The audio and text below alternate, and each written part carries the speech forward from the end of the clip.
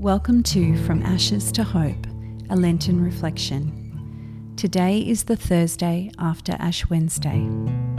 Our scripture comes from the book of Deuteronomy. I call heaven and earth to witness against you today, that I have set before you life and death, blessings and curses. Choose life, so that you and your descendants may live, loving the Lord your God, obeying him and holding fast to him, for that means life to you and length of days. God prefers to whisper.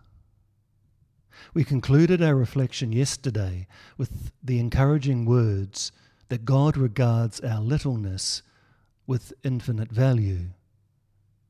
It's almost as if from the vastness and infinitude that is God leans forward to regard that which is small and seemingly insignificant, intrigued by its littleness and vulnerability.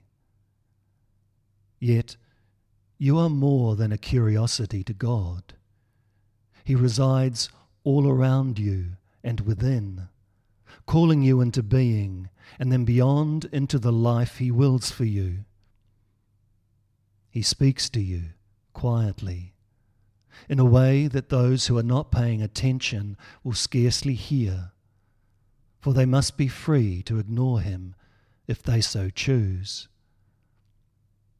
God never invades our lives, forcing us to go His way in preference to our own. At every moment of every day, you and I must choose. These are the words put before us in the ancient text from the book of Deuteronomy. It depicts the experience of a people who would so often choose to go their own way, to embrace the superficial and expedient in preference to the one who is the source of all life. Yesterday, you were touched or sprinkled with ash. Recall that moment as if it were happening now. It is a fleeting gesture, scarcely tangible in reality, yet it is a whisper that communicates a truth that will guide you throughout these days.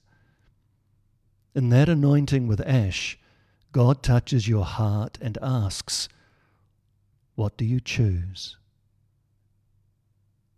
Keep returning to make that choice, no matter what the world and the events of life might throw at you today.